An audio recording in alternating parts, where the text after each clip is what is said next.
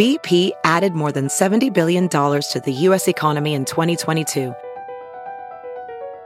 Investments like acquiring America's largest biogas producer, Archaea Energy, and starting up new infrastructure in the Gulf of Mexico. It's and, not or. See what doing both means for energy nationwide at bp.com/investing in America.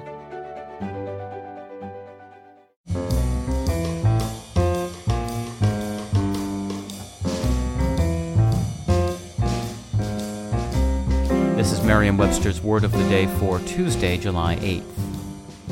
Brought to you by Merriam-Webster's Collegiate Dictionary, 11th edition.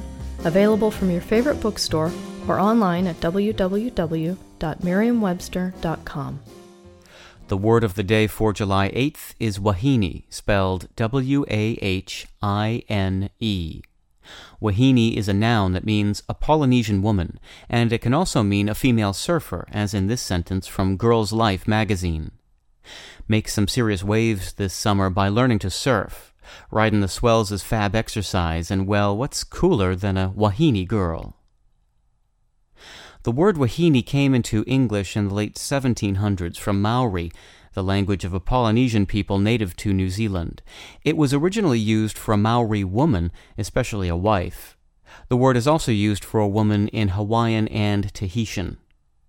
Enormous waves, which are perfect for surfing, are an attraction of the Polynesian islands.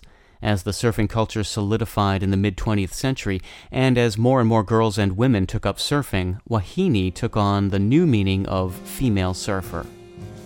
With your word of the day for Tuesday, July 8th, I'm Peter Sokolowski. For more information, visit Merriam-Webster online at www.merriam-webster.com.